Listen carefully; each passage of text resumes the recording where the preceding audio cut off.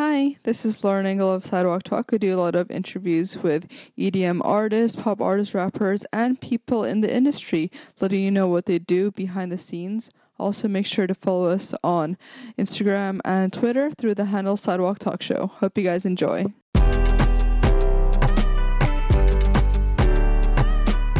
Hey guys, this is Lauren Engel of Sidewalk Talk. Today I'm here with Modson. And Chuko. Chuko. Yeah. We have a guest. Yeah, we have my favorite place in the whole world right now. Pretty much, besides Paris, France. This is it.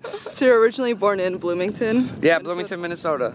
Was it for your parents' job, or why was your family there? Well, all my family is still there except my father. But like, I guess that's just where my whole DNA kind of sat at. You know what I'm saying? I think my family, the side of my mom's family is like Nordic in a way. Okay. And a lot of that ancestry ended up in like Minnesota for some really strange reason. But it's like Minnesota Vikings, right? Like that's the name of our football team. Yeah. Like that's like a Nordic thing, like Vikings, you know what I'm saying? So yeah, there's like this really weird tie. So I think that's, I guess, maybe how my family ended up there. And then my dad's side is just crazy motherfuckers. So, but yeah, they're all still there. Everyone except my father. What did your mom do when you were growing up? Like career-wise? Well, when my mom and dad were together, when I was growing up, when I was really young, they owned a business together, like a trucking company, where they would line up, like, you know, semis and all that shit that you see on the road. So they have like hubs all around the country that they show up to and pick up cargo for people. Oh. So my mom and dad, well, my dad did. My dad owned it. My mom worked for him. And they would just like have all these products of companies, and then semis would stop by every fucking day at this warehouse and pick all that shit up. Yeah. And then when my parents got divorced, like it kind of, that's when like life really like took a turn, because like I said, my dad, come on Shuko, what'd you find? My dad owned the business, and so when my parents got divorced, my dad like basically like fired my mom essentially, and then my mom got full custody of me and my sister. So we were living with my mom. We literally like went from like doing pretty good because they own their own business, and we were doing pretty good. We lived on a farm, to like being broke as fuck. Damn. You know, like my mom had no job at all, 2 kids, and then also the reason that like what basically my dad gave to her, because he took the business, was our house. Yeah. But our house was not paid for yet. It was mortgaged, and then so it got foreclosed on. So then lost all that. You know what I'm saying? So then we went to being like totally fucking broke for real. Well, at what age were you at this point? 4 years old. Okay. 4 or 5 years old. Do you still remember, like, back then? Hell yeah. Yeah. I remember my first memory. I remember everything, especially because I lived on a farm growing up. So then, living on a farm, like, for me, I immediately realized, like, I had to be my best friend. Watch your stuff right there. So, I kind of just I'm kind of still the exact same person, right? That I felt, like, the inside of my head still feels the exact same way as it did when I was, like, a little kid playing on the farm, climbing trees and shit. Because I've never looked at the world in a way that was like not my own reality. You know what I'm saying? Yeah. I always knew I was different. I knew growing up on a farm by myself. I knew at 3 years old, 4 years old, this was different, you know? Like having no friends to play with and like having to create your own shit. Because when you live on 4-acre farm in the middle of Minnesota, in the middle of nowhere, like you don't have neighbors, you know? Yeah. And I wasn't even going to school. You know? I don't think, because I was in kindergarten at that point or some shit, but like, my parents like took me out of that or some shit. Actually, where do you even think you got your creative side from? Like, are one of your parents creative? Well, so like my dad is like the charisma that I get, the character that is me, and like being able to be really funny and fun and like a cool motherfucker. Like I get that from my dad for sure. And then from my mom, like my mom's a pure angel, like really an angel. Like when they did get divorced, she like quit her whole life to make sure me and my sister were good. Oh wow. And like I didn't really get to finish that story. Like what happened is that my mom then, going from having nothing, she started interning at this job. It was called Digi. which she worked until she just retired recently. And they like invented this board that every company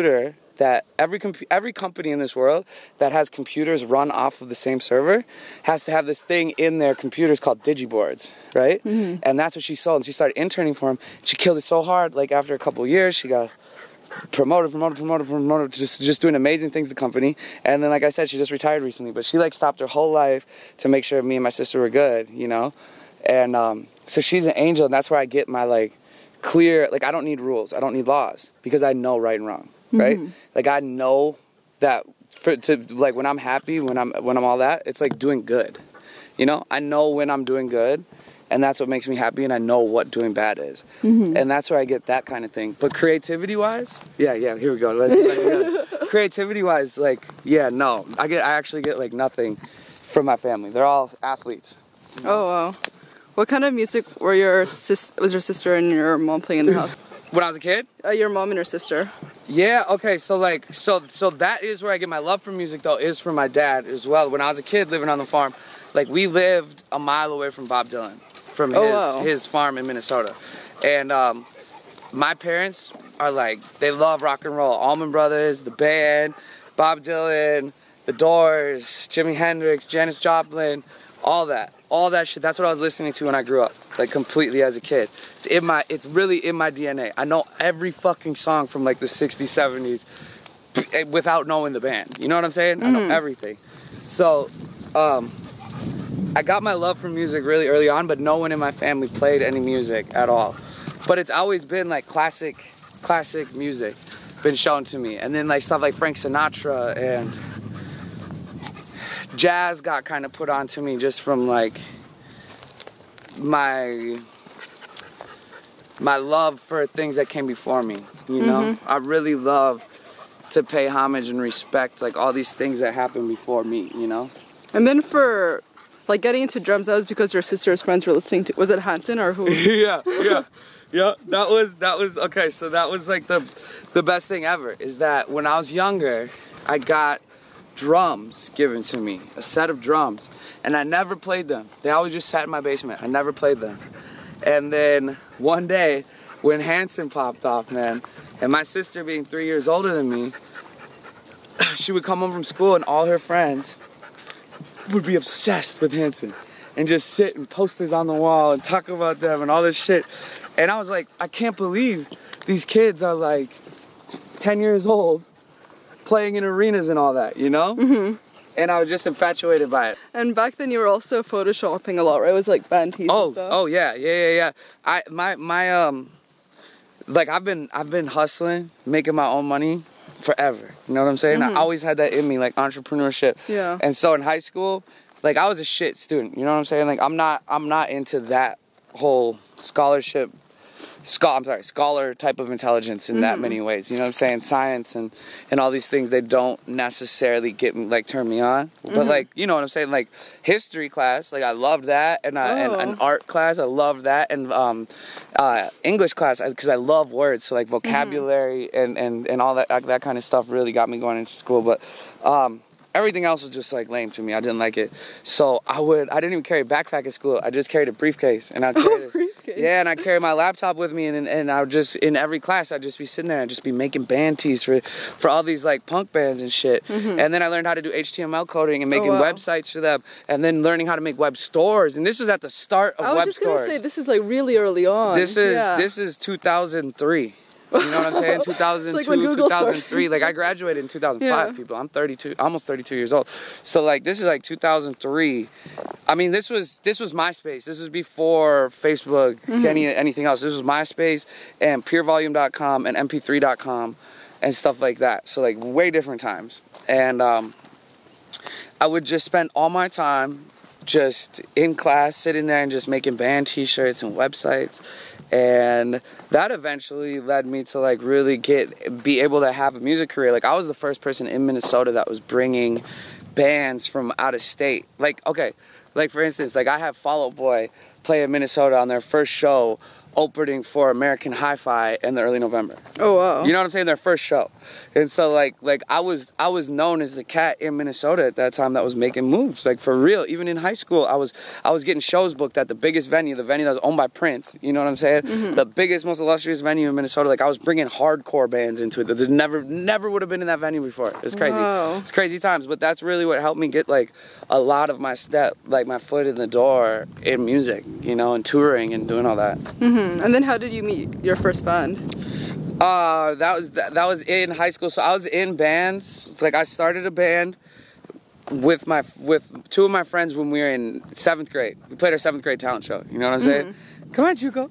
We played our 7th grade talent show. So I was in a band in 7th grade. When I met the band that I really started doing stuff with was there's this venue in town in Minnesota that was like a teen center, and all the bands would come and play there. And so we were all from different cities, and my band was dope, but like I was the star of my band. Like No Pump Fake, obviously like all of them are not, you know, they don't even play music anymore, but like this is what I've always wanted to do. So, you know, I was kind of outshining my bandmates and wanting to get into a new band, and I picked out the 2 best musicians in Minnesota, you know? I was like, those are the 2 best. It's the best guitar player and singer, it's the best bass player and singer. I need to play with them. And like, these guys are like classically trained, amazing musicians, you know, been doing this their whole life. Even though we're only in fucking like 9th grade at that point, but they've been doing this their whole life, you know? Like their moms were both piano teachers, you know what I'm saying? And so I kind of pump faked them. And just, I had to use all my other things besides skill and talent to get them to want me in their band. And I did it. And I pulled it off. I became the drummer of that. Started playing with like these really amazing musicians. We fucking took off. We started touring in high school. I basically dropped out of high school, even though I didn't technically. But my senior year, I spent half my time in Long Beach, California at my dad's house, out of school.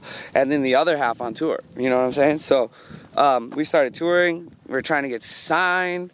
And that's what brought me out of high school. You know what I'm saying? At 18 years old, I was traveling around the world in a fucking van with my homies playing songs. Did you have any mentors or anyone to talk to? Because were you just figuring out yourself? There was nothing online that you could read back then. No, definitely there was not YouTube how-to videos, that's for sure.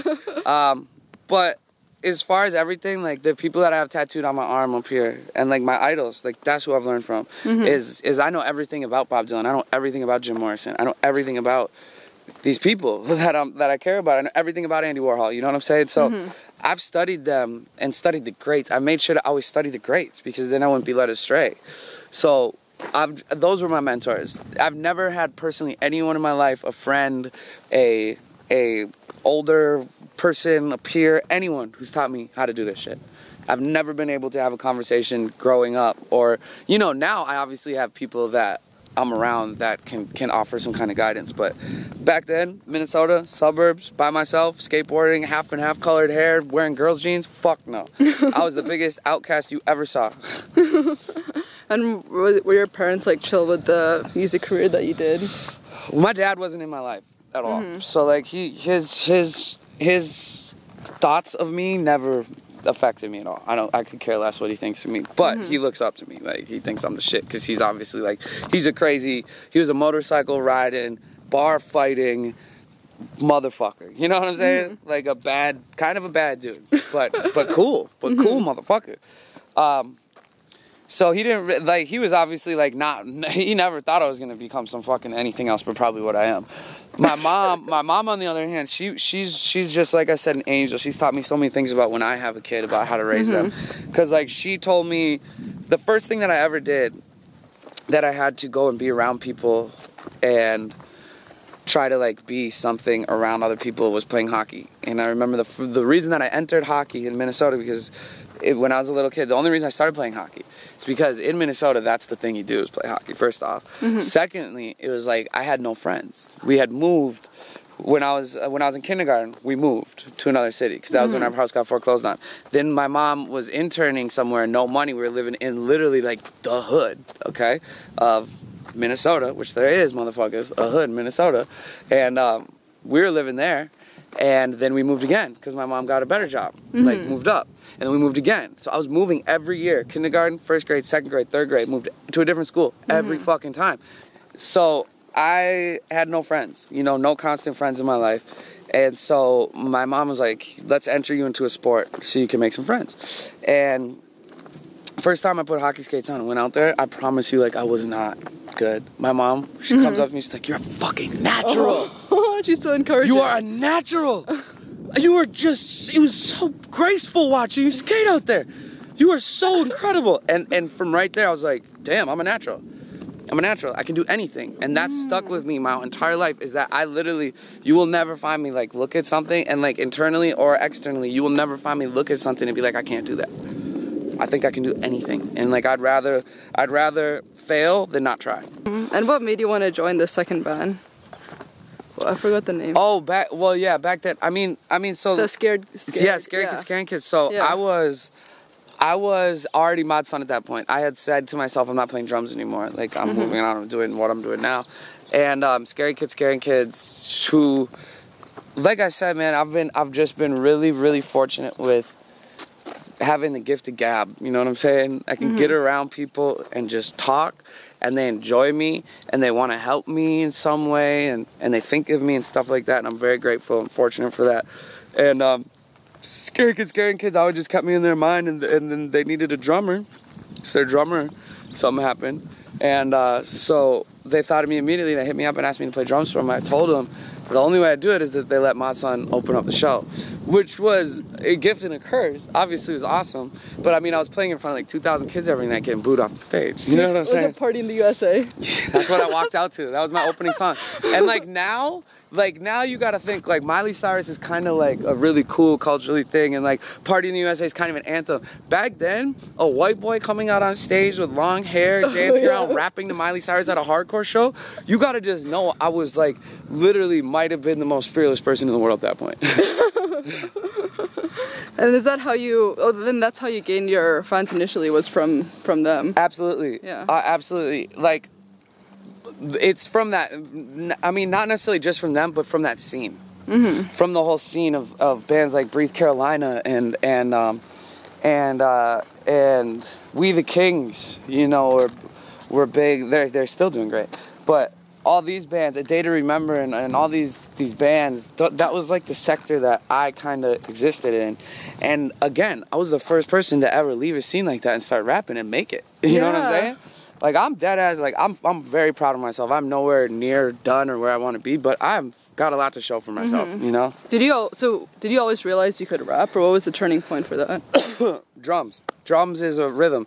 You know what I'm saying? That's rapping. It's like I look at music and I see it in a way that other people don't see it. Like, I see music as swimming in between it. You know what I'm saying? It's hard to understand that, but like, if you hear a tempo like this, I'm thinking of going...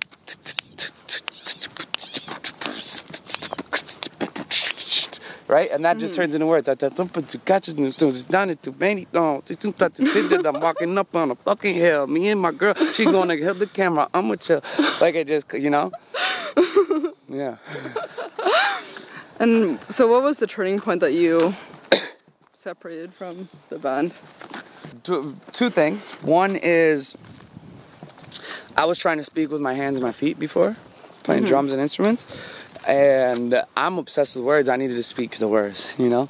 So I needed to make that tree. What a beautiful tree. Oh, that's so nice. Such a fairy book over here, man. I love my life. I wanted to speak with not just my hands and my feet, you know? And then the other thing was, like, I believe in you having to fully 100% believe in what you are doing for it to work. If you are in a band, you have to have the same beliefs, ideas, and desires as 3 or 4 other people. Yeah. Very difficult to find those people. Very, very difficult to even find one person like that. That's why a lot of y'all are still looking for the perfect relationship. How you doing, brother? Chilling. After you became like solo act, did you already have a fan base that you can tour off, or where was your career at that point? Yeah, well, to be totally honest, I kind of did. Like, Mod Son, at the top of my career, like, my shit has been working. Not working on, like, some major mainstream level, but working. Like, I've had a lot of the people that are still my biggest supporters were literally there the day I quit Scary Kids or 4 Letter Lie and was doing Mod Son and shit. Oh, wow. They were there. and they've been following along with me, they're growing up with me. It's so cool. Like, I really have that. I am not no, like, and like the best part is, like, I've been doing this for a long time. My people want me to win. They want me to get on the radio. They want me to go platinum. They want that now, because it's like, you don't need to be the best kept secret anymore. You know? Like, we've had you for long enough, bro. Like, go to the stars. That's how they feel. I know it. But I have been lucky again. Like, I'm just grateful, like, that people that listen to me, they're looking for what I do. Looking for authenticity. They're looking for inspiration. They're looking for someone that they can be like, wow, that, like, I'm not looking at that person because I think they are, like, gorgeous or that they are stylish or that they're this. It's like, this motherfucker has something to say, and I enjoy it.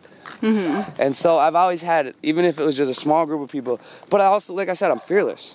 So I would be playing shows to 5 people. I don't give a fuck. And I'd be going nuts like you see me on stage now. I don't care.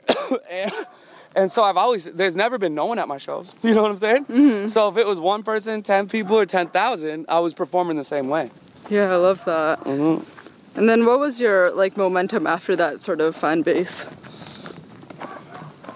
What? Explain what you mean. Or, like, how did you get a wider audience than the ones from Scary Kids afterwards?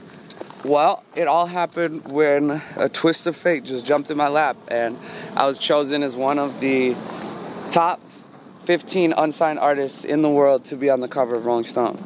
They did this competition in Rolling Stone magazine, chose 15 artists that were unsigned, and it was going to be the first time in history that Rolling Stone was going to give the cover to an unsigned artist. I got put in this competition that was sponsored by, like, Garnier and, like, huge shit. And so this was literally, like, 2 years into just being Mod Sun, you know?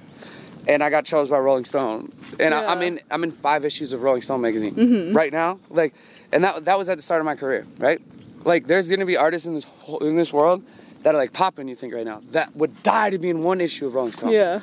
I'm in 5 issues. Like, my grandparents looked at Rolling Stone when I was in that and were like, wow, you're really doing something. Yeah. Because they can understand that. Like, so the Rolling Stone thing really tipped me off to, like even it not like it added, like, all these things to my career, like, it helped me pop, but it made this level of seriousness be brought to me. All of a sudden, people were just like, wow, like, I don't think we can ignore this anymore, because Rolling Stone kind of has, you know, the holy grail opinion on music. If they say this dude is worth being on the cover unsigned, he's got to be dope. There's got to be something going on here. And so that just, like, you know, I'll never, like, the greatest thing about where I'm at in my career is that I know for a fact that people that are enormously bigger than me, they tell me things like, man, like, you're killing it, bro. Like, you look like you're having so much fun and you're doing your thing and you're successful. And I'm like, which is the thing that people are supposed to want here? like, cause I'm not on the radio. I don't got platinum plaques. I'm not playing a 10,000 arena and fucking shows. Like, and y'all are doing that, and y'all are, like, looking at me envious of my life. There's a duality of that, like, you know, the grass is always greener type thing, but yeah. I think that I've kept it so genuine that, like, how you're seeing me today, like, you pulled up to my house, what was I doing? In the pool, you know? In the pool with my clothes on, smoking a joint, you know what I'm saying? And, like, chilling, my friends around, and you walk in my house and it's filled with art, and it's weird, right? And it's like, this is really my life. There's nothing that you see or think of Mod Sun that's, like, a fake thing, you know? This is really what I do, and I think that it shows. And I definitely try to display that. But I also don't exploit any of this, you know what I'm saying? Like, my favorite thing right now is just, like, saying a sentence and thinking, like, okay, it's going to happen by blank line. If you think that there's a date there, like, you're crazy. Like, life is going to win. You know what I'm saying? You're not going to outsmart life. Like, you're going to get... If things are going to happen for you, it's going to be a miracle. Plain and simple. You're not going to calculate how to fucking pop off. You're not going to calculate how to be successful. Life is going to give you a miracle if you deserve it. That all the people that are like... these people that have these houses, like, look at this beautiful house right there. I promise you that motherfucker did not say, I'm going to have that house at that date when he's younger. No. Right? It's a miracle. This whole shit is... Everything is a miracle. And I, for a while, was like, just because of talking about my early successes and stuff, being like, man, this is going to be the song to do it. This is going to be the song to do it. And now, as you can see, I'm sure from the outside looking in, me just dropping songs every week, not really looking like I give a fuck about trying to make some campaign or like, it's like, is the song going to do it for me? I don't know. You decide. right? I can't decide. I can't decide what the fuck's gonna work for me. I don't know that shit. All I know is that, like, it's going to be a miracle. I'm waiting for my big miracle to come right now. Like, I know that. I know it's, like, on its way to me right now. You know, I think about it like this. Like, if you think about, like, a comet, like, heading to Earth, for real. Like, I think about that. Hey, shout out Comet. If you think about, like, here, I'm gonna go on this side of you. There we go. Switch it up. Get my good side. Think about, like, a comet, like, heading to Earth. Shit like that. Exploding through the atmosphere, heading towards you. That's how I feel about my miracle right now. Actually, what does a miracle look like to you right now? That's a great question. A miracle to me right now would be, in the most simplest terms, for, like, one of my songs to just absolutely do things for something that has never happened to me to happen. You know, I want a song of mine to go platinum. You know, I want a song of mine to get on the radio. I want a song of mine to, like, take off so big that when I get into a taxi in Amsterdam, I get in the cab and it's playing on the radio, and the dude has no idea who I am. Right? I don't want my face or what I say in my interviews or what I post on Instagram to be, like, the thing. I want it to be my music, and I literally want my face to not even be attached to it. I just want my song to do something that I couldn't do for myself. That's what a miracle would be for me right now. And actually, going off that, what inspired you to write your book? Seriously, this is the funniest. This is one of my funniest statements, and it'll probably be on my tombstone. It's like this. Like, I put a deadline on my tombstone. I know what I want them to say I was when I die. I want them to say, Mod Sun, musician, author, poet, artist, painter, designer. I know what I want them to say. So how the fuck am I gonna have them say that stuff if I don't do it? Plain and simple. It's like, I always say this, like, Steven Spielberg's first film, I promise you it was trash, right? But he wouldn't have made the fucking Steven Spielberg films, you know, if he didn't make that trash film at the beginning, right? And so that's how it is with my book. I was like, yo, I want to be an author, I have to write a book. Yeah. And then when was it? Was it in Paris that you were at this place that it was, like, erasing you from the world? Or what was it? Yeah. That's still hard. It's still really hard to talk about that because... it's basically like you agree to, like, an oath of not talking about it. But I'm an open book, man. They knew what they were getting into. But yeah, I mean, in Paris, there's pockets of the world that you can disappear to. You know what I'm saying? There just absolutely is. If you think that we're inhabited all around this fucking rock, you're wrong. And I always had this idea that I was gonna, like, fake my own death, disappear, you know? Not tell anyone. Like, my mom would even think that I'm gone and disappeared. Like, no one would know the truth. And I was, like, doing it as an opus. I was about to drop my first album, and I was like, fuck it, I'm gonna disappear right before it drops. and just leave for 3 years and just be gone, and then maybe come back or maybe not. But I was literally, like, I was gonna do it, and just know, like, a lot of the things that I say, they sound outrageous, but, like, the last thing I am is a liar. So this was after all your band stuff? Oh, what you mean? Like, going to Paris. Was that after, like, going... So this is when you were already Mod Sun, or was it... Yeah, no, I was Mod Sun. Yep, oh, yep, okay, I was Mod Sun. I was trying to, like, place in the timeline. Yeah, this was, let's see, 2015, 2014, 2015. Okay. Yeah, not too long ago. Okay. And this was, I mean, shit, that sounds so recent. It feels way longer ago than that. But yeah, 2014 maybe. Yeah. And it was me and one of my friends out there. And I had this whole plan. I had this whole plan of what I was doing. And I was going to give him basically the manual. He was going to be the person that kept his lips shut. And I was going to not show up to the airport when we were supposed to leave Paris together. And he was going to get on the plane and then find in his bag this whole manuscript that said, like, this is what I'm doing, bro. I'm checking out. You can't tell anyone, but you need to make sure that my music comes out and all that. Yeah. Wow. Yeah. And then this is our lives, man. We do whatever we want with it, you know? How did you meet Machine Gun Kelly? We met on Warped Tour is when we met. And it was so funny. Like, I was sharing a bus. This is like the greatest Warped Tour story of all time. This definitely needs to be a meme. It's like... Dude, I was sharing a bus with T-Mills, G-Eazy, Jeffree Star, and Jack Vanek. No way. What Imagine G-Eazy, Mod's son, and Jeffree Star hanging out.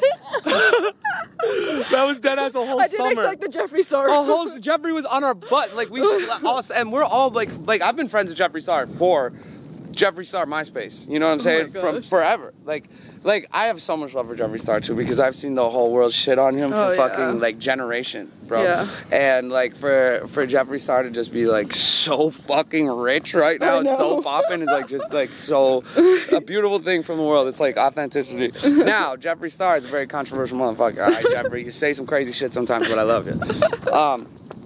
But we were all on a bus together, and Machine Gun Kelly got added to Warped Tour to play like 3 weeks of it, and Kels is like a very special, intricate human being. You know what I'm saying? Mm-hmm. He will speak his fucking mind if it's one thing he's gonna do. He'll tell you exactly what's on his mind. And Warped Tour is a very different scene and lifestyle. You know, you could play at 10 a.m. or 5 p.m. and you don't figure out until you wake up at 8 a.m. You find out every day when you play. It's fucking crazy, and I promise you got wasted the night before. So it's like, it's a crazy scenario. And Kels was just like wretched about it. Just like, in such a bad mood. And I was just like, he had no friend. He wasn't hanging out with anyone on Warped Tour. And part of the beauty of Warped Tour is like you only play a 30-minute set and then you just chill all day and party with your friends. Like, that's Warped Tour. And everyone's on buses, so it's like super rock star shit. And so like, me and Kels immediately just like clicked because he didn't have any friends. And like, the type of person I am is like, me and Kels would click no matter what. But like, you know, I have a lot to say. So like, he was just immediately interested. But actually, that's where the whole G-Eazy Kels beef started. Oh. Was on that motherfucking bus. No way. Yeah, because Kels didn't fuck with anyone on my bus except me, you know? Because they were all, you know, some people are rude sometimes, and Kels don't take it. You don't like it. So, yeah, I met Kels on Warped Tour. We became immediately best friends and just like there for each other. Like our relationship, damn, get this shot, you know what I'm saying? Hey, baby, it's my new whip, baby. We're just there for each other. Like we really text each other just like, how are you doing? Like, you good? Like, love you, bro, you know? How about with Black Bear? Shit sucks with Black Bear right now. Like, it'll probably be good someday. I mean, I don't want the kid to die or me to die without being friends again at some point. But as of right now, like, he did some fucked up shit to me personally that I would never go on Twitter and write about. You know what I'm saying? And he kind of did the opposite of that. He thought I did some fucked up shit to him, and he went right to Twitter and wrote about it. And then he decided to drag it on and involve my family into it in a way and shit. And just stuff that I don't play. I'm a really real motherfucker. So if you're watching this, Bear, still got love for you, bro, but you owe me an apology. I kept it real. I always keep it real. I kept it real with you about the situation. We all know the situation that broke up me and Black Bear's fucking friendship. You know what I'm saying? Because you saw it online. But that's what I'm saying is like, you know, I'm a very stand-up guy, so like what you don't hear about that goes on behind the scenes is exactly like for a reason. I don't go around speaking my, you know what I'm saying here? Yeah. Like, not to be saying anyone's fake, but fake people expose themselves. So it's like, you never have to tell, like if you really have a problem with someone, you don't need to tell the world about your problem with them because they will expose themselves at some point. So, yeah. Love for him. That's one of the only people that I have like static with in this whole world right now. How did you meet Bella? On tour. I met her on tour. I sat down next to her in Barney's in New York. Fell in love with her right there. Swear to God, she knows it. And then that night, we ran like we became friends for we were best friends for 6 months before we ever kissed. Talked about a relationship, anything. Literally there for each other, like I just told you about me and Kel's friendship. Hitting each other up. Yo, how are you? You good? Let's hang out and smoke. Never flirting like that. It was just straight up friends. Yeah, that night, the night that we met, we ran through this probably the nicest hotel in New York City, and it's like 6 a.m. and we in all our clothes just go and run through this fucking fountain together, like long ass fountain in front of this whole hotel. And I was like, wow, I found my like twin. Like you're crazy like me. Like you really do this like to show like the universe, like look we're humans, we're living, like do you see me right now, you know? Like she really liked that. We got to that in the fountain, I looked at her, I wanted to kiss her so bad and I didn't, you know? Yeah, she's She is to me like what I've needed my whole life to be good. And like what I always tell her and I always feel for real is that we met 1,000 years ago, and I've like been trying to find her ever since, you know? Oh wow, I love that. Yeah. What were the inspirations behind Shoulder and Selfish? Shoulder, well, you know what? The great thing is like I make the beats. I make the music. So it's not like an artist nowadays, especially an artist who's not making the music, who's just writing the words. I'm gonna tell you what they do. They hear a song, hear a beat. They probably in their phone have a few concepts written down for songs. Every song starts with a concept, you know, just like the tagline or the idea of the song, and then the verses are how you build up to that, how you break down. Like it's basically like the hook is a sentence, and the verses are paragraphs about the sentence. Okay. Every song that you're not making the beat for and the music for, that's what you're doing. You're coming to the concept, you're looking at like fucking math homework, you know what I'm saying? And that's how you come into songs, by like having an inspiration and stuff. You know what I'm saying? A song like Selfish, like I started making the music. Like you just start making music right when it starts. I picture I'm a visionary. I know that I'm a visionary. There's a difference between a visionary and not a visionary. It's very simple. It's like, do you hear a song and do you see the music video? Like when you just hear it, do you see it?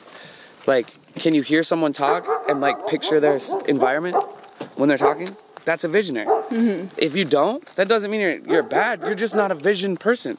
You don't have you don't see a vision without trying when something is happening, without a vision in front of you. So it's like, I'm a visionary person. So when I hear a song, I start seeing the movie of it. I start seeing the words, they just happen. And like I've wrote in all different ways, but now like a song like Shoulder, that song was start to finish done in 25 minutes. Oh, wow. The beat, all the lyrics, all the recording, the mixing, the editing, 25 minutes. Not even kidding. 25 minutes.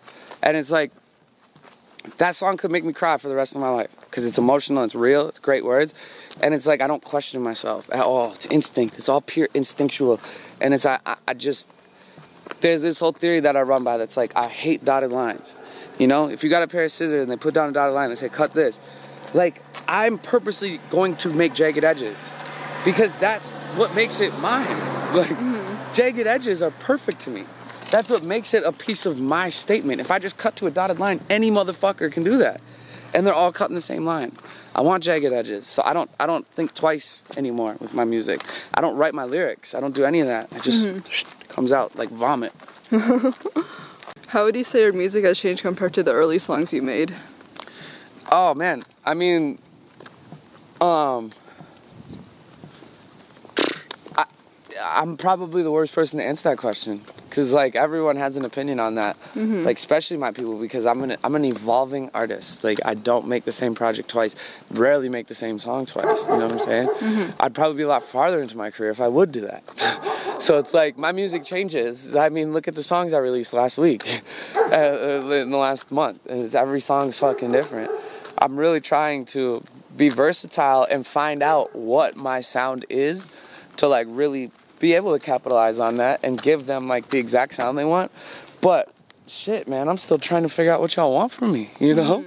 I don't even know. So like my music has changed immensely. Has it gotten better? Absolutely. Has lyrical content gotten like less intelligent in a way? Absolutely. Because like trying to fucking make it. Like I can't say, I don't want to be an underground rapper. I don't want to be a backpack rapper. I don't want to be that stuff. I'm not trying to sound like I'm talking out of a dictionary. Like what I was doing at the beginning with my really, really super positive, inspirational, law of attraction rap, saying words you've never heard before, was just that. I was doing something that no one had ever done before. And now people are exploiting positive thinking. People are exploiting the law of attraction. People are exploiting all these things that, like, to me, that ass, like, I brought in a whole new way. And then I think that people have really ran with a lot of the sauce that I fucking brought to the game. Like, I will adamantly say for the rest of my life, without Mod Sun, Kendrick Lamar's I Love Myself would not exist. I know that. Look up picture, look, just type in Kendrick Lamar, Mod Sun, okay? He used to wear a Mod Sun hoodie, all right? That's my dog. Like, I know Kendrick. I know Schoolboy. Schoolboy's first fucking feature he ever did for someone was on a Mod Sun song. You know what I'm saying? Like, I know these people. They're inspired by my positivity that I brought. Lil Yachty's career of pop, hip-hop, rap. Like, I did that in 2009. You know what I'm saying? So, like, I know exactly, and look, I'm probably gonna get, you know, any kind of derogatory comments about someone talking about themselves so narcissistically, but I'm aware. That's all it is. Like, I'm aware of what I've done. I know that I've helped this game, this culture, this time of music be better. I know I have. I know that. So it's like, I know what I've done, and I know that my music has definitely changed, and to a lot of people that have listened to me from the start, like, gotten less intelligent or thought-provoking. And it's like, I'm totally aware of that too. Like, I'm trying to really become the biggest artist in the world. You know? I want to. What would you say have been your biggest challenges so far in your life? My family. Like, if I had a perfect family, I wouldn't be me, but I'd have a lot different of chaos inside my mind. My family has caused a lot of pain to me. My sister is one of the greatest people in the whole world. I love her so much. And so she's like the family rock for me. But like, my family has caused me an immense amount of pain, you know, plain and simple. But it's also like lessons for me because I'm gonna have a family someday, you know. So I would say that is the most challenging thing in my life. Otherwise, all of this shit, like, this is really fun for me. Like, just waking up, doing stuff.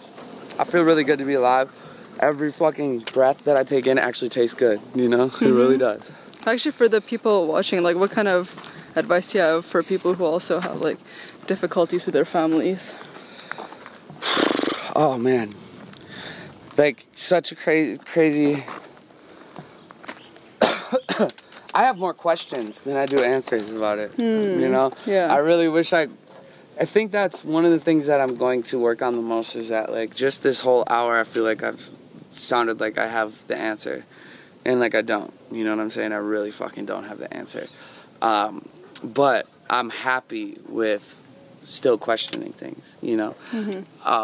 But I don't have the answer. And I could probably learn more from them than they could learn from me about this family shit. Because my way of working with this stuff is probably the most toxic way. It's like, I shut everything off. You know what I'm saying? I haven't spoken to my mom, and this is the longest I haven't spoken with her in a while. And ever, I mean, you know? And I've gone years without talking to my dad. So, that's not the way to do it. So, I have really bad advice on this family shit because I'm still trying to figure it out. But that's honesty, you know? Last question. What does love mean to you? Love. I'm trying to define it every day of my life. Love, man. Love is the greatest thing ever, dude. It's the one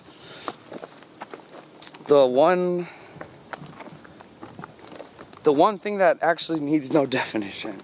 It's like the one true feeling. You know what I'm saying? Like, you know what love is. And if you try to describe it, you're fucking insane.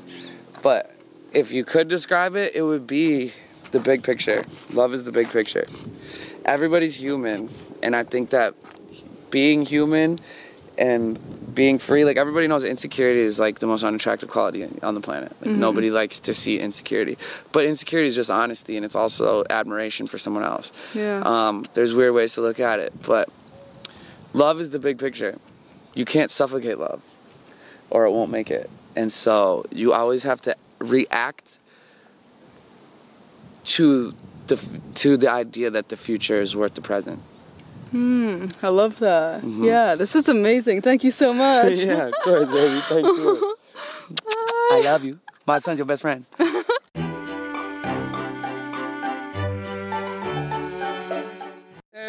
We almost fell off a cliff and stuff, but that's what happens when you're out here living your best life.